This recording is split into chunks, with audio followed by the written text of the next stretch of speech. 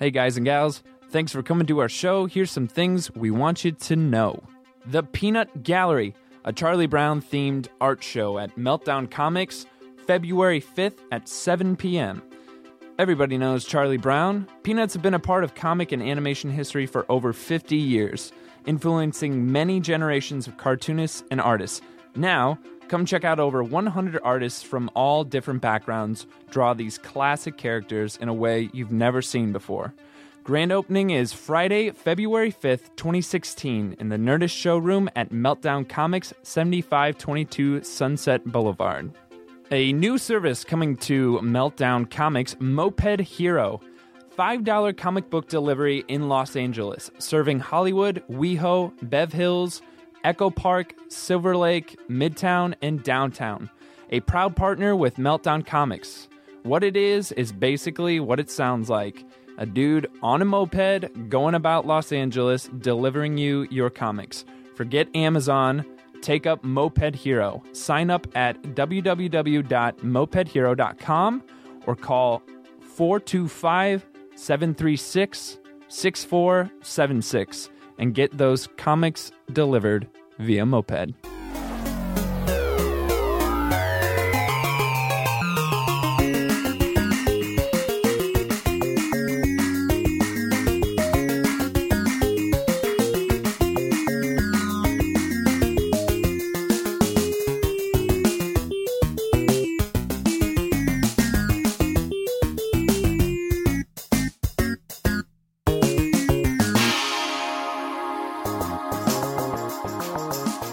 You're wearing a Deadpool with cake shirt.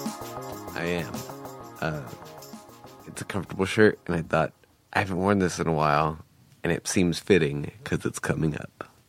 It is. I finally saw the advertisement of the Valentine's Day looking I still haven't one. seen that one. I know, it was a weird, like, I saw it all over social media, and it was like, I don't believe this exists, and finally saw it. It's down Sunset. I kind of thought maybe it's direction. Like a billboard that they got one of. Yeah. And it's, you just have to go find it. Same for the emoji one. I haven't seen that.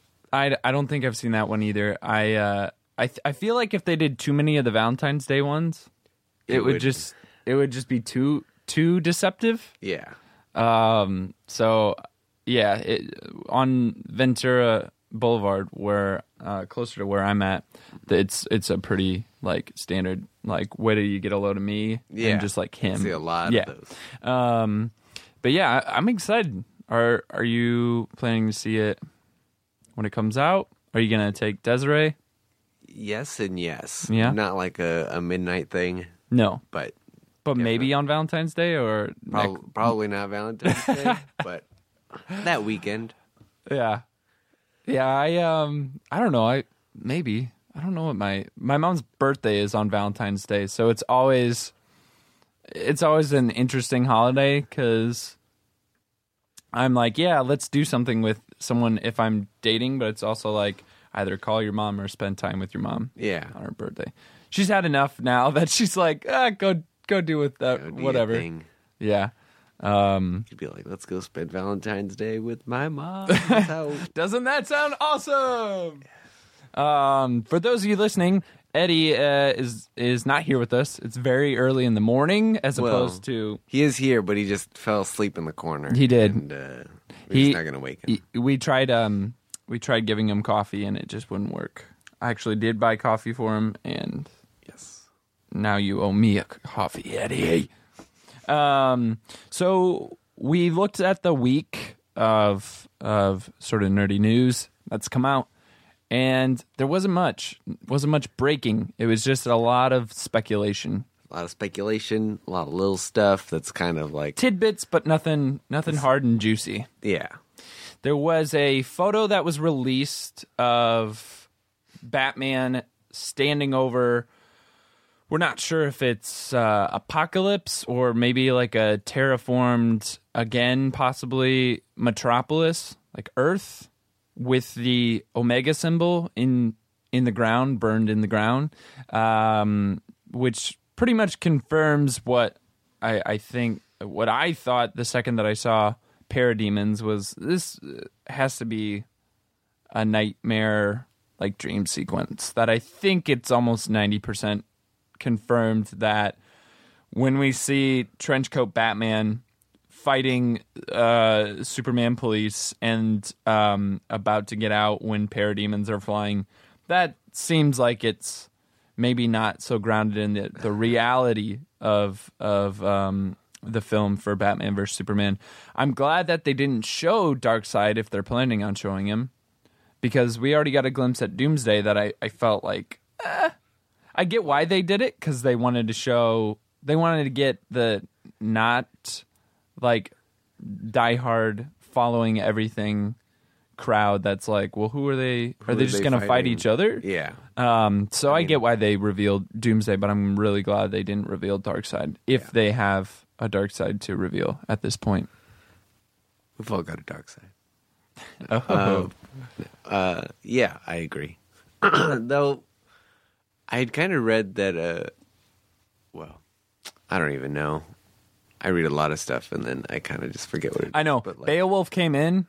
Mr. Beowulf Jones sometimes does the sound in the Nerd Melt showroom. He came in and he's like, did you hear Zack Snyder talked about how he would be okay with Batman killing people? I was like, oh, yeah. I was like, I don't know what you're talking about. Cite your source, please. And he was like delving deep into the internet to find that, and he couldn't do it, which he sort of got me like on the spot, and I was like, I feel like if it's justified like anything, I could maybe see that. That being said, Batman is a character that I wouldn't go that route with unless there was something like super warranted. So I don't know if that's maybe just going to happen in the dream sequence that we alluded to or what, but yeah, I know that he has a gun, but I think that's more like he has a sniper rifle in one like a thing. big taser. Yeah, if that's what that gun is that's in his hand, or a beanbag gun. Yeah, he has that gun. He has a scope sniper rifle that they show him having in Dark Knight Returns, but I think it's just like a more high-powered grappling gun. I don't remember. So I know this is a more militant-looking Batman than we've seen, but I wouldn't be so quick to jump to that means he's going to kill people. Yes. And I wonder if it's like a sort of like smear campaign against Zack Snyder to just throw out that little tidbit and then enrage the fans like preemptively. It's certainly headline clickbait. Yeah, it is. I looked it up real quick, and my first place I went to, Birth Movies Death. Yeah. Headline: Ben Affleck's Batman is a murderer. But I'm gonna wait and see what that says. Yeah, it just felt very clickbaity, and it didn't nothing that I could find, because I found like maybe an article or two, seemed like anything was concrete. It just felt very speculative. Which, yeah, it's for me, Superman. I've seen Superman kill, and even though he's supposed to have Midwestern values, like I've already seen him do that in the comics, even before Zack Snyder made the choice to do it. And I mean, it felt necessary in the movie. Yeah, I'm glad that you feel that way, because there's so many people that which drove me nuts. It's essentially baby Superman. Yeah, and he's literally got nothing else, like not nothing else to do, but there's nothing else that he can do. Yeah, he's holding the head of what is essentially the last person of his kind that he knows of that's trying to kill his adoptive homeworld. Mm-hmm. And he's looking a family like right in the eye as he's trying to do it. There's like, if you look at it, like somebody, I think somebody said, why didn't he just gouge his eye out or try something like that? It just like it all of it felt justified to me. A Batman killing, I feel like Christopher Nolan worked really hard to give us 3 films where it shows like, he doesn't... No guts. Yeah, he just doesn't do that. And so it would feel very strange that the next film that follows up is okay with him killing. But I just don't think it's anything to worry about at this point. Yeah, we literally just have to wait and see. Yeah. Yep. So that's Deadpool, Bat v Soup. Bat v Soup, and Legends of Tomorrow just feels like this big hype machine. There's so it premiered, much. Right? Or not yet? Not yet. Oh, okay. Not yet. Wait, are you sure? I don't know anymore. I'm pretty sure. I've been in a cave. But it's... Well... If it has, I still need to see it. Yeah, I was going to say, so that still means that neither of us have seen it. But... It is getting a lot of hype, though, and a ton of advertising. A number of people I know are excited to watch it. I just don't... I'm very strange in my TV habits. Everyone asks me, hey, did you see this? Like, did you catch X-Files? There's another thing that... I didn't see that either. Yeah. But I've been... Me and my girlfriend Desiree... Right. For like almost a year now, have been watching it all on Netflix. Yes. And there's 9 seasons with at least 20 episodes every season that are an hour long. It's a fucking tough thing to get through. But we're in season 9, almost finished with it, and it premiered, and I missed it. But yeah, we'll get there. Yeah, so it did premiere last night. Legends of Tomorrow. Oh, no, yeah. Sorry to go backwards. But yeah, so I'll make sure that I watch that for next week and we can discuss since it's so like new. But yeah, X-Files I never jumped into. Me neither until it was on Netflix. And then you're like, why not? Well, Desiree was like, I used to watch this as a kid and I never watched it because I thought it was boring. I was super into aliens and monsters, but that's what the show's about without necessarily showing you a lot of it. Yeah. And so now, being older, I can enjoy it, but as a kid, it's not like a... Right, you wanted the payoff. Yeah, I wanted like a lot of monster screen time. Yeah, and the sort of veiled, hiding the... A lot of in the shadows, like, Yeah. Did you see that thing move really quick? It's Yeah. a lot of that. Yeah. I can just remember seeing it on... And it was one of those things where I was like in the 90s going, this feels very 90s. Yeah. You know what I mean? I was so like 90s. in the thick of it and could be like, I wonder what this is going to be like when I'm a decade older or 2 decades older. But it looked like, because we aired the episode in the shop here because they were doing like a episode? Yeah, they were doing like a live tweet of that through XSN because we had a group come in and talk about it, and it looked good. It looked like a good update visually, at least. Yeah, because I've read around a lot that a lot of people hated that first episode of the new X-Files. Really? Yeah. What were some of the arguments?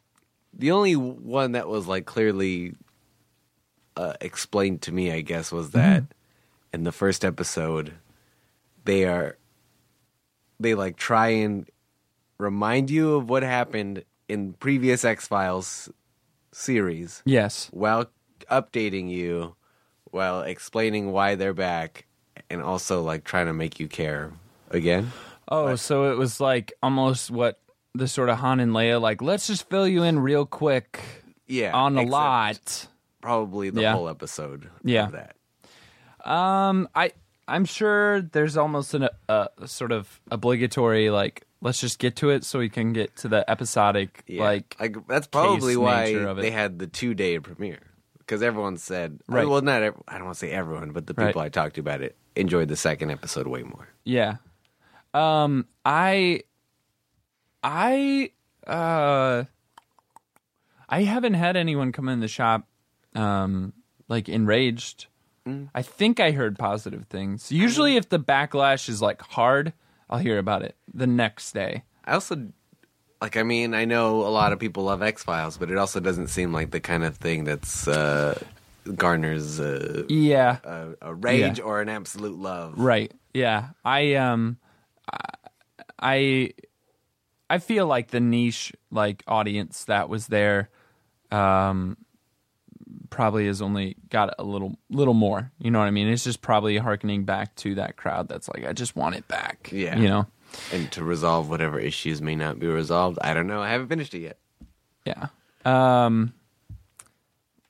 What else has happened? Iron Fist was cast in that's secret. Right. In the shadows of some Marvel office somewhere. I forgot who said it. There's the CEOs and the producers and whatever, but one of just those letters on people. Yeah, one of the letter people said that Iron Fist has been cast, but is in a basement hiding away somewhere for now. That was the actual quote. Yeah. I was surprised that they went with that and published that because it was kind of shady. No. Who would you hope that it would be? Or who would make you excited to find out that he had been cast? I don't know. I feel like it's weird to say, but or not. It just has to be said. Hopefully he's Asian. Yes. Other than that, I don't know. Like, it was the same thing with the Daredevil, where I didn't know like who would be good Daredevil because their face is going to be covered most of the time, right? Which is true of all the superhero movies, but I mean, I don't know.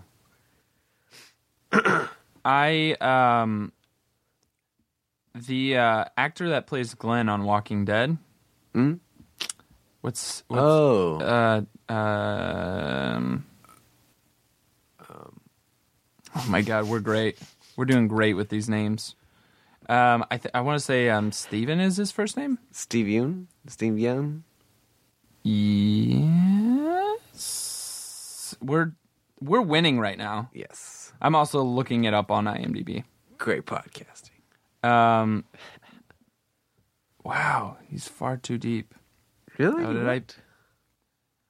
Oh, yep. Steve, you were right. Okay. Because if I was wrong, man, I think he'd be great. Yeah, I could see that. But he seems to be the kind of I was gonna say, let me see his picture real quick. He seems to be the kind of guy that it's like, just because he's like one of the few Asians that, for whatever reason or another, like has other than he is a talented guy and like was cast perfectly as Glenn. It's sort of that's kind of a commentary on the fact that it's like because he's the one of a handful that we can think of, like he's the best choice. So if it's a no name, I mean, no matter what, I always feel that way. That a no name is probably one of the better ways to go about it. Just because any person you know, it's just going to be kind of them in that suit. Yeah. And their star text comes with that. And I feel like that's definitely why so many people were opposed to Ben Affleck Batman. Yeah. Batflick. Yeah. And then they saw him in the Cape and Cowl, and it was kind of like, oh, yeah, it's this, okay. This makes sense. Yeah. This feels right.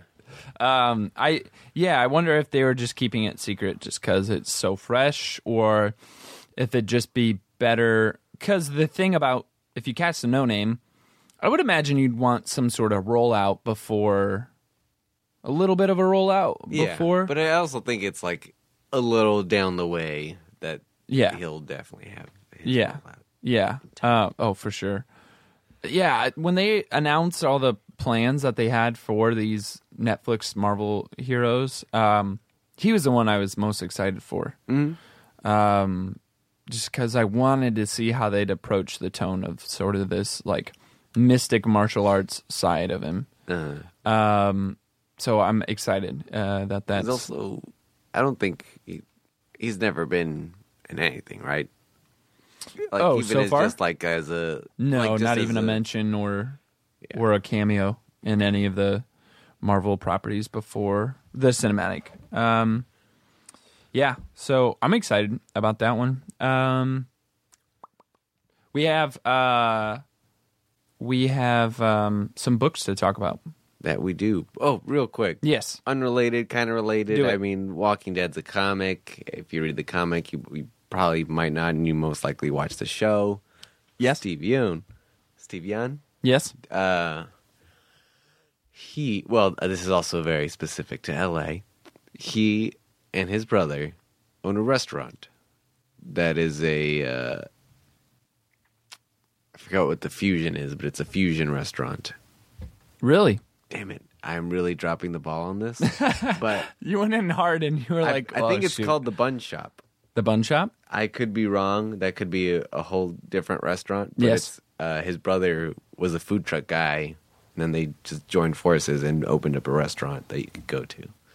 And, like, the wood paneling on the wall is reclaimed wood from the old Santa Monica Pier. And it's Wow. real fancy. And So, what neighborhood are we talking that it's at? man. I don't Like, remember. is it in the valley? Let's do process of elimination. I don't think so. Okay. Then I'm not going. Just kidding. It's like, it should come up if you look up The Steve Bun Yoon, Shop? or Steve Yoon Restaurant, LA. That was the best plug I think I've ever heard for anything. Okay, so fusion. Walking Dead themed fusion. Oh, well, it's not like Walking Dead themed. It is. It's just owned by that guy on The Walking Dead. It's going to follow him everywhere. It is. It's called the Bun Shop. Holy shit. Fuck Nice. yeah. Oh, man, it's taking forever to open. Here at Meltcast 3.0, we do hours and hours of research before each episode. It's a Korean Mediterranean fusion in Koreatown. Okay. In K-Town. In K-Town. So when Melody takes us Yes. to K-Town and shows us how to live it up, Yeah. then Then we'll stop at have the to Bun stop Shop. there. Yeah. It'll be one of how many? She said there's like 5-6 stops you make. I think Yeah? it's the 5. There's the 5 levels, but I don't know how many stops that entails because I think one of the levels was pre-gaming, which I was like, oh, I'm familiar with. Yeah. So yeah, that's it for the news. A lot of speculation. No hard facts for the week. But keep those juicy little tidbits and let the imagination run. So we're going to move on to the picks of the week. Picks of the week. And what 2 did you pick? I have Blubber from Gilbert Hernandez. I think that's a perfect place to start. All right. Perfect. Blubber. Written by Gilbert Hernandez.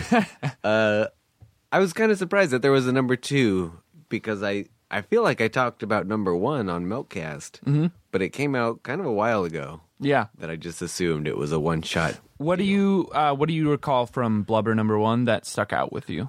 It's a lot of weird stories, which the same can be said about this one. That I just saw Gilbert Hernandez did it, and I said, sure, I'll buy it.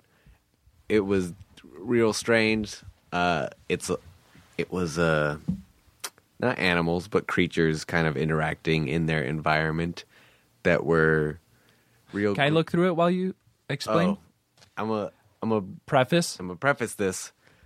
I'm pretty sure there isn't a page in this comic that doesn't have someone's penis out. Yep. I mean, as soon as I turned the page, Which was like understood that to be true. Okay. It was a little confusing when I was reading through. I was like, is there something I'm missing? I'm gonna have to like go back and reread it to maybe find some subtext. But Of why there's so many penises on every panel. penis and I think it's just shock value. It's like the Donald Trump of art. halfway through it made me Or think Donald like Trump is the living phallus of just stupidity. Go on. it made me think of like Superbad, where he said that Right. like 1 in 10 kids just like draws dicks Draws all dicks. the time. Yep. And this is what that is. There's somebody Like that's... there's this panel right here that I'm pointing to that the listeners can't read. Yes. Just read those word bubbles. Wild dicks. So you're behind this. And Whammo! 2 big Dick people. phallic dick people just get- kind of pop out from behind the bush that were And then he just like smashes their heads together. yes. And then their dick eyeballs just go exploding. Yeah. So I don't know if I'll say I see why this is your pick of the week, but It's interesting. It's it reminded me a lot of Johnny Ryan. I see that. I was like, this is right up his alley. Right up his dick alley. Right up his dick alley. Man, it's hard to almost like give a synopsis. Okay, yeah, let's play this game. Give me a synopsis of this, of like what happens in terms of a narrative, not mentioning any dick. Just say throughout the book, not much actually, because it's like anthology. So there's 4 stories with kind of reoccurring characters. Like right up top, the first page is Pupusi, who is an adult superstar. Yes. Pupusi. And she kind of comes up a few times. And then there's like Tackman and Boatman, and I forgot what the other guy's name is. Oh no, Marshman. Like they kind of come up, and I don't know what they are in their worlds. They kind of seem like superheroes, but like real, original Tarzan-y type heroes, where they just go fight things. Yeah, it felt very much like the sequence in Heavy Metal where he becomes a like strongman in the movie. I've not seen the movie. It's okay. It's a rite of passage. I didn't see it until like right before we did the big event. But it was on Netflix. I don't know if it's anymore, but it feels very much like that sort of fantasy world where there's like this strong man that's like fighting off the just through my flipping through it, it looks like just guy fighting various dick monsters. It's just like we're trying to like sell it, and it's like, wow, it really is. It's like you just gotta like Gilbert Hernandez. Yep. And that's it's chock. I think we should mention it's chock full of jokes. Yeah, there's real adult humor. Yeah, that's definitely like real adult child humor. You just, even if you like Gilbert Hernandez, it's kind of probably gonna like make you question it a little bit. Yeah, which it's not something that shows up too much in his other books. Not like this. No. All of the what is it, Luba and Love and Rockets. Love it. Love and Rockets. Those are a lot more grounded. Yeah. So this is a sort of like I'm gonna have fun. Yeah, which I feel like that was the initial idea for the first one, and then I feel like this is him just living out like when I was a kid, drawing dicks on everything. Yeah. Well, cool. That's number 2. I know that we have a lot. I forget whose pick of the week this was, but I definitely saw it up. I think it was probably Gaston's. Yeah, and it was like for mature readers. Which we don't. Surprisingly, we don't carry that much in the store. Because you'd think that there'd be some section that we'd have sort of like blocked off where it's like, yeah. But I think it's just because we have so many kids that stroll through here. We're just like, let's just. Well, I don't know if do you remember there used to be? There was, like when I first started here. And then I think, I don't think it, even though we mentioned it was his pick of the week, I think Gaston was just like, we don't. Like, we're doing kids' classes and stuff here now. Yeah. It's like one book every once in a while that we clearly mark off like, don't flip through this unless you're also, there's like a weird, it's weird looking in a section that says for mature readers. Like that, it's awkward. Oh, yeah. To just peruse and shop. Yeah. Yeah. That's why the internet exists. Yes. That's why. So you can do that without the guilt. What's funny is I wouldn't have thought. I know that Brandon Graham also does some light, more alluding sort of porny comics than actually like showing. Well, he does it more artistic. He in his comics later work. There's his porn comics, right? Which he actually did, which are way of the other way. Yeah, but. It's like I kind of wanted to get away from the subject of dicks, but then the first page of your pick is stalagmites growing from the ground on this alien planet that look like dicks. They're like, and this is in the book Prophet Earth War, issue number 1 from Image. This is a Brandon Graham book. Very clearly understand his art style if you know him. There's a team that he's usually rolling in with, Simon Roy, which helped him with the story. And then we have, I will try this because I'm okay at names. Giannis Milanogiannis. Wow. Okay. It's easy when the first name is kind of like the last name. Yeah. But he's also helping on this art. And if you've read any of the Prophet books before this, you understand that it is a really trippy scientific world that they bring to it that is also accessible. It's not such a cold world that there's all these rules, but this is definitely an issue of the Prophet mythos that I feel like Brandon's like, I'm world building, I'm mythology building, I'm taking the concept of these many clones that are all from one person, John Prophet, and I'm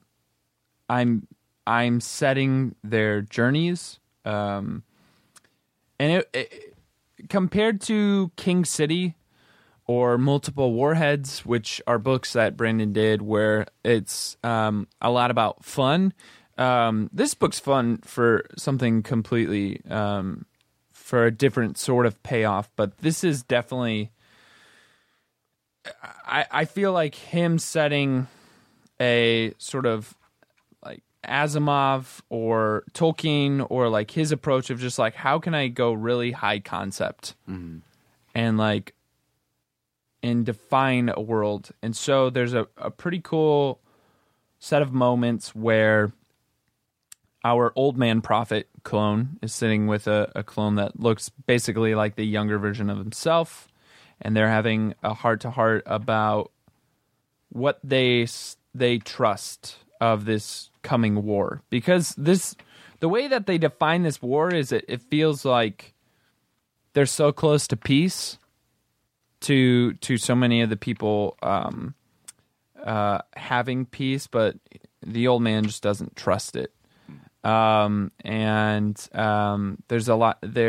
camps that they've set up in that they're sort of biding their time until some catalytic event happens, which we don't get to in this book. It's just very much reminding you who are the main characters in the Prophet universe, and then what role are they going to play. So there's so many different things, like the all crystal is this like weird sentient deity crystalline character that these bishops are praying to, and the design I felt like that looked like a very Brandon Graham-esque. Like the bishop looks like this sort of elephant with 4 eyes. His mouth looks like a long row of interlocking fingers. Yes, like a Venus flytrap almost. Yes. Yeah, and so it was nice to get another Brandon Graham book that wasn't necessarily like Island. Island's a lot of fun. But man, they are big. They are, and yeah, and one of those did come out this week. Yes. So he had a pretty good week. And they published it a little differently. The first one was honestly a small trade. Yeah. This one was like an oversized, just big floppy issue. Yeah.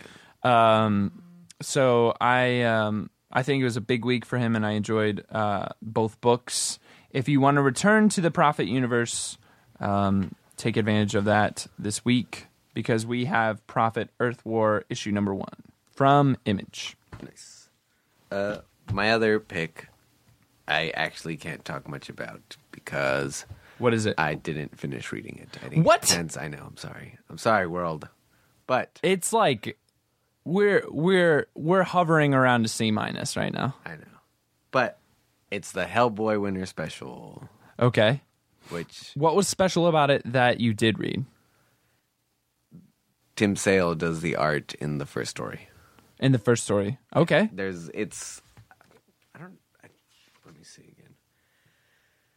2 stories by Mike Mignola with like 2 of those. Each of those stories has a different writing partner, and then we have 2 other stories, one by Chelsea Kane and the other one by Dean Rankine. But that, as far as I know, I in my limited time with comics have not seen a Tim Sale Hellboy comic. No. Yeah, so Yeah. I was like, that's what? Yeah. And Someone who's been around a lot and they have not taken on a specific like prolific character. it's interesting to see. And I'm gonna- I also I guess that's the last page. But I've been a fan of Tim Sale for a while now, and it was just interesting to see. But there's not like much Hellboy in it. Yeah. And Oh, I kind yeah. of wanted to see like His depiction of. yeah. I got you. Yeah, his feels very much like because it's not that much. It's just like Yeah. 6 or 8 pages worth. 10 or 12. Yeah, I see how if once we get the depiction, because I'm assuming. Have you heard anything about Him doing more. Yeah, is this just a one-shot winter special? I believe so. Oh, okay. Man, yeah, I feel like I would have wanted to see him actually draw the guy. The big guy. The big red guy with the big red fist. Yeah. All of this art is really... Their artists that they got on this issue all seem to understand the tone of BPRD and Hellboy. Mm. And it's not one of those where it's super distracting that everyone is doing their take on it. These all feel very cohesive and similar aesthetics. Oh my gosh. Turn straight to a page that one of the female characters just gets a book that says Puberty, a young lady's guide to mood swings, pimples, and popularity. I wonder if that's an actual book that's being cited. But regardless, go read it. Read every Hellboy you can. Yeah. That's a very binge-worthy series. And it's one of those where it's gone on so long, and it's not a discredit to the series to say that, like The Walking Dead, if you go somewhere like one of the conventions, any of the like major conventions, there's those $5 trade booths that you go to, and there's going to be lots of Hellboy, lots of BPRD, lots of Walking Dead, simply because they've pushed beyond the point of those books. Like there's so many precious books that it's like when they come out, it's like, oh man, I need that one. These are like, we're past that point of not precious, but like you need to have it. And it's also like still shareable, where it's not something that like, everybody has. And it's the marketing that's totally in it too. Like the trades of like Walking Dead, Invincible, Hellboy, those that have tons of trades. There's no disruption of continuity too much. You'll get like a self-contained trade every once in a while, but you can just pretty much work through all those pretty well. It's a serialized story that isn't broken up too much. That's Hellboy in my eyes. So if you haven't started it, you can find a lot of those trades. Definitely can do that here. I know we have. Yeah. We actually when we stock up on Hellboy, we get like that. Lot. Yeah, just Hellboy on Hellboy on Hellboy. So I would highly recommend jumping in if you haven't at this point, because it's one of those where you can just get hooked and then finish before you even realize you started, pretty much.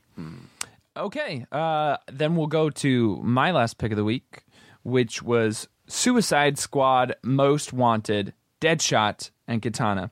Now, last week we talked about Suicide Squad and the second trailer that we got that a lot of people loved, and I photoshopped our faces onto the three featured in the middle of the cast of Suicide Squad, and you reposted that on Instagram. That got more responses than I thought that it would. It was just like something I threw together for us for like a thumbnail, and it was fun.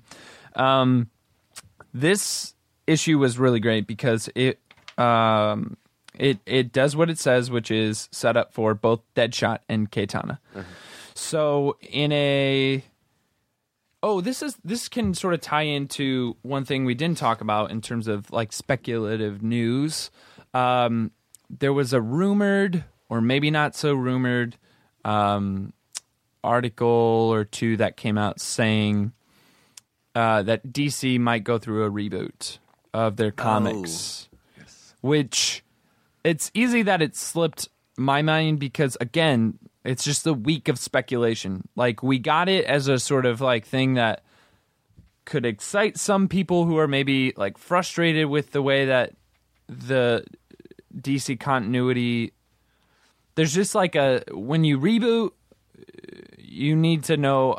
You need to have like an endpoint. I feel like you're working towards, and I don't necessarily know if they did, or like a midpoint or something like that. I think they did a really good job of rebooting, but then once it came time to like, I just feel this okay. Like if they were to reboot and reapproach it and just think about it, I'd be okay with it.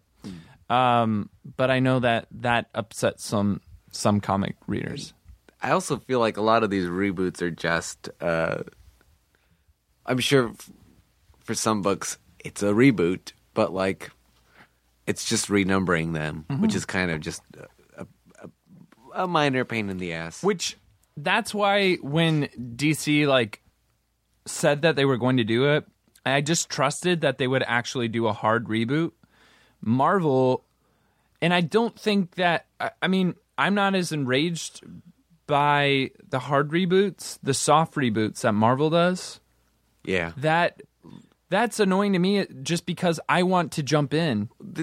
I want to jump in. We definitely had the soft reboots before. I feel like Secret Wars is supposed to be a hard reboot, but it's more like... It's exactly how you said it. A hard reboot? Like go up like at the end? We're getting new series that are like the after effect of Secret Wars, but we're also getting like Howard the Duck back, which had started before Secret Wars. Same with the Silver Surfer. Like I talked about that, and I like Dan Slott. I like that book, but I looked at the cover. I saw the #1, and I was like, I felt deja vu. Yeah, because I was like, this just got its #1, and so for me, the hard reboot is a stance. Is being like, no, we're going to reboot, and we're going to think about it. We're going to retool it, and it is going to be a thing we're going to commit to. I like that more. I know that some people, I feel like, just don't like such a stance like that, or probably just are like, please just like think about it and let it play out and things like that. I know Dave Baker, who's been on our show before, did not take to that at all. But he also somebody said the same thing that I thought, which was, well, Marvel does this too. Like, it's these like several like times over soft reboots, and he said it's apples to oranges. That's how he felt. Did they say what this reboot would necessarily entail? Well, that it's again speculation. Yeah. That it would like getting rid of titles or I'm sure there's going to be some, but they want it to better mirror their cinematic universe, which, depending on the books that you do, I'm okay with that. But it's also kind of like, is this why Snyder's Batman's coming to an end? Was that something that was just already happening? You know what I mean? Because Snyder was doing such a good job. I know. I used to tell Holly this all the time. Like, I fear for the day that Scott Snyder is no longer writing Batman. Yeah.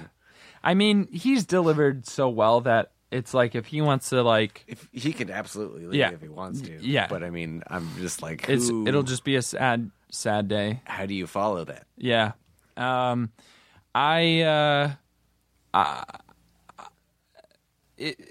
reason I brought this up is because in Suicide Squad Most Wanted, the Deadshot that we have right now doesn't look like Will Smith. When he's in Deadshot garb, yeah, he does. He looks like what Will Smith looks like. But it's a white character. And we get a new, basically, Deadshot. And this is Suicide Squad is one of the DC titles I'm lesser versed in than so many of the other ones, just because I grew up and was a kid that was very much about the more godlike characters, godlike archetypes and the sort of band of rebels. That was something I was getting into, like, kind of when I was a teenager, but, like, I just didn't know as much about Suicide Squad. So it's very possible that we have gotten this Deadshot character before, but he feels new to me. His name's Will Evans, and it's funny because they say that once, and then they just refer to him as Will the entire time. So I was like, oh, okay. This is like Willie or something. This is Will Smith. And he comes in with this very prototypical Deadshot suit already on, and is meant to basically supplement. I'm sure he's going to take over for Deadshot, Mr. Floyd.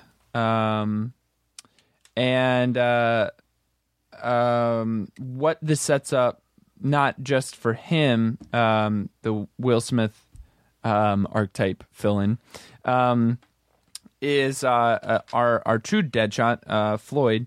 He is teamed up with Will, and they are supposed to take out all these marks of henchmen that are for the leader Che, which he adopts that name.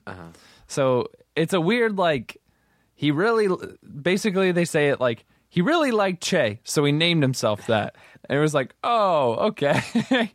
And so they're taking out all the mercenaries, and then Floyd Deadshot is like, I don't want to be here anymore. He takes off on a motorcycle and goes to the mansion where his father is. And he's basically saying, please, let me kill my father. So he's trying to beat somebody to the punch of killing his dad, which I thought was a really cool last moment to leave the Deadshot story on. Then we go into the Katana storyline, and we're introduced to the sort of the Cobra like Legion, basically.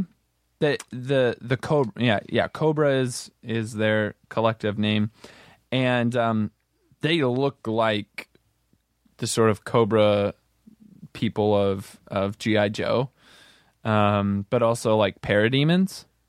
So this was another like thing that I already knew was rooted in DC, the Cobra troopers and things like that. So they've reappeared in this, and Katana is fighting a number of them and trying to rescue people from this mansion. And they get into the mythology of her sword, basically. And her sword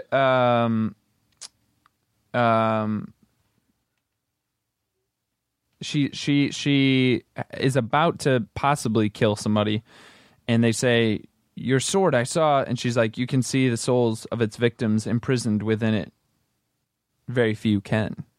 So it was a cool little moment where she's about to kill somebody and then was like, oh, you see all the people that I've killed. Not so many people get to do that. Yeah. And so then I think she shows mercy because she's like, there's something special about this one. And then the rest of the book, as it pertains to her, is her just being a badass and taking down so many different people. And usually if there's no story and it's just like just action the entire time, I'm kind of like, that's annoying. Give me some actual substance. But this was drawn so well and flowed really nicely that I was like, okay, this is some good action. It makes me excited for how she's going to play out in the film. Yeah. Because I don't doubt she's probably going to be one of the fan favorites of the movie. The way that they've already shown her and just her as like a strong character, I think she's going to be one of the favorites. I saw your eyes go big at the very last little advertisement in there for go big or go home for The Dark Knight 3. It's wow.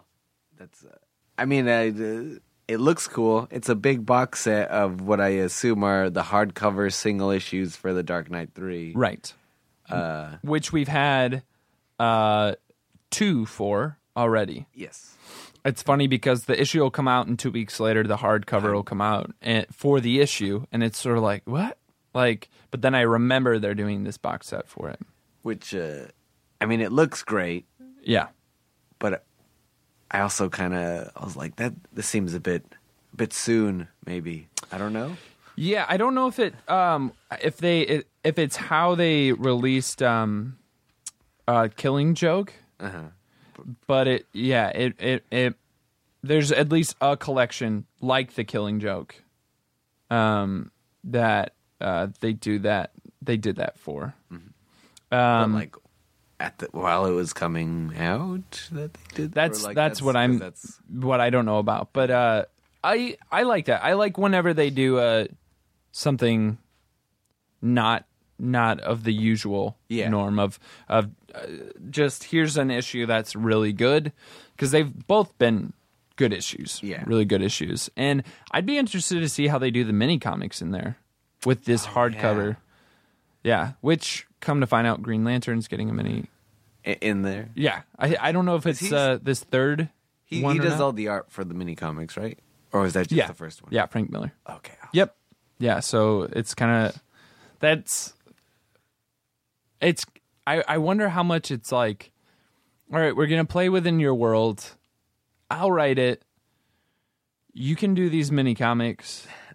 But the mini comics don't feel like they're just tacked on. They feel like it's definitely expanding. Yeah, and it changes sort of the way that you read it, because there's times where I'm like, I'll read it right now as it's inserted into the book. There's other times where you read it after. Yeah, and I know with the first issue, there's all this action taking place in Kandor, in the mini comic that syncs up with the last bit of information you get. For the main issue. Yeah. So it was a good one. And then the Atom, poor Atom. He had some stuff happen to him in the second one. It's now that I'm remembering all of it, it's gonna be interesting, because if you would have told me that they're remaking The Dark Knight 3, I would not expect Kandor to be one of the main points of it, and it's already surprised me pretty pleasantly. So, have you seen anyone open the hardcovers? Are they in there? No, just because of our usual hardcover policy, which is you keep it in the wrapping. Yeah. Just because anyone, especially, I mean, if you're selling it, you want to sell. Right. And so that's why for the longest time I could not get the Incal, because they let me read the books here so that I can sell them. Yeah. But not open up hardcovers like that. And that was driving me nuts, because I wanted to know, what does it look like inside? Incal? Yeah. Yeah, they opened one up. Oh. And so I admittedly have that right now, and I'm just treating it like the most precious thing because I need to read this thing. I need to read the Incal. And it's funny because there's so many times where on like a Thursday night after new books have come out, it's the shift following new books that I work. Thursday nights, I'll come home and I'll have a just big stack of things that I already had a big stack of, and I'm good about I'm good about actually getting them read, and getting them back, so I'm not just like hoarding and being very Smeagol-esque and like hanging on to them. But I look like I have a problem as I enter the door of just like too many books. I just also have a good problem of getting them read. I'm currently. I used to like have them all read each week on time, perfect, and now there was like 1 week where I just couldn't read my books, and that has ruined me. Yeah, I've stopped like trying to keep up on so many single issue titles. Yeah, just because it is like hard to keep all the stories straight, but there'll be those weeks where like 6 or 7 trades come out that are exactly what I wanted. It is when it's like, whew, we have work to do. And it's funny because I told Francisco, I was like, oh man, I got to get some of these read before I'm like tired and like just sort of dozing off while you read and stuff because I want to know it. And he's like, you're not building a building, man. You can't get just tired from like reading and stuff like that. I was like, no, I need to like ingest it. I need to know. I need it to like be embedded so that way we don't wander at the beginning of the podcast. But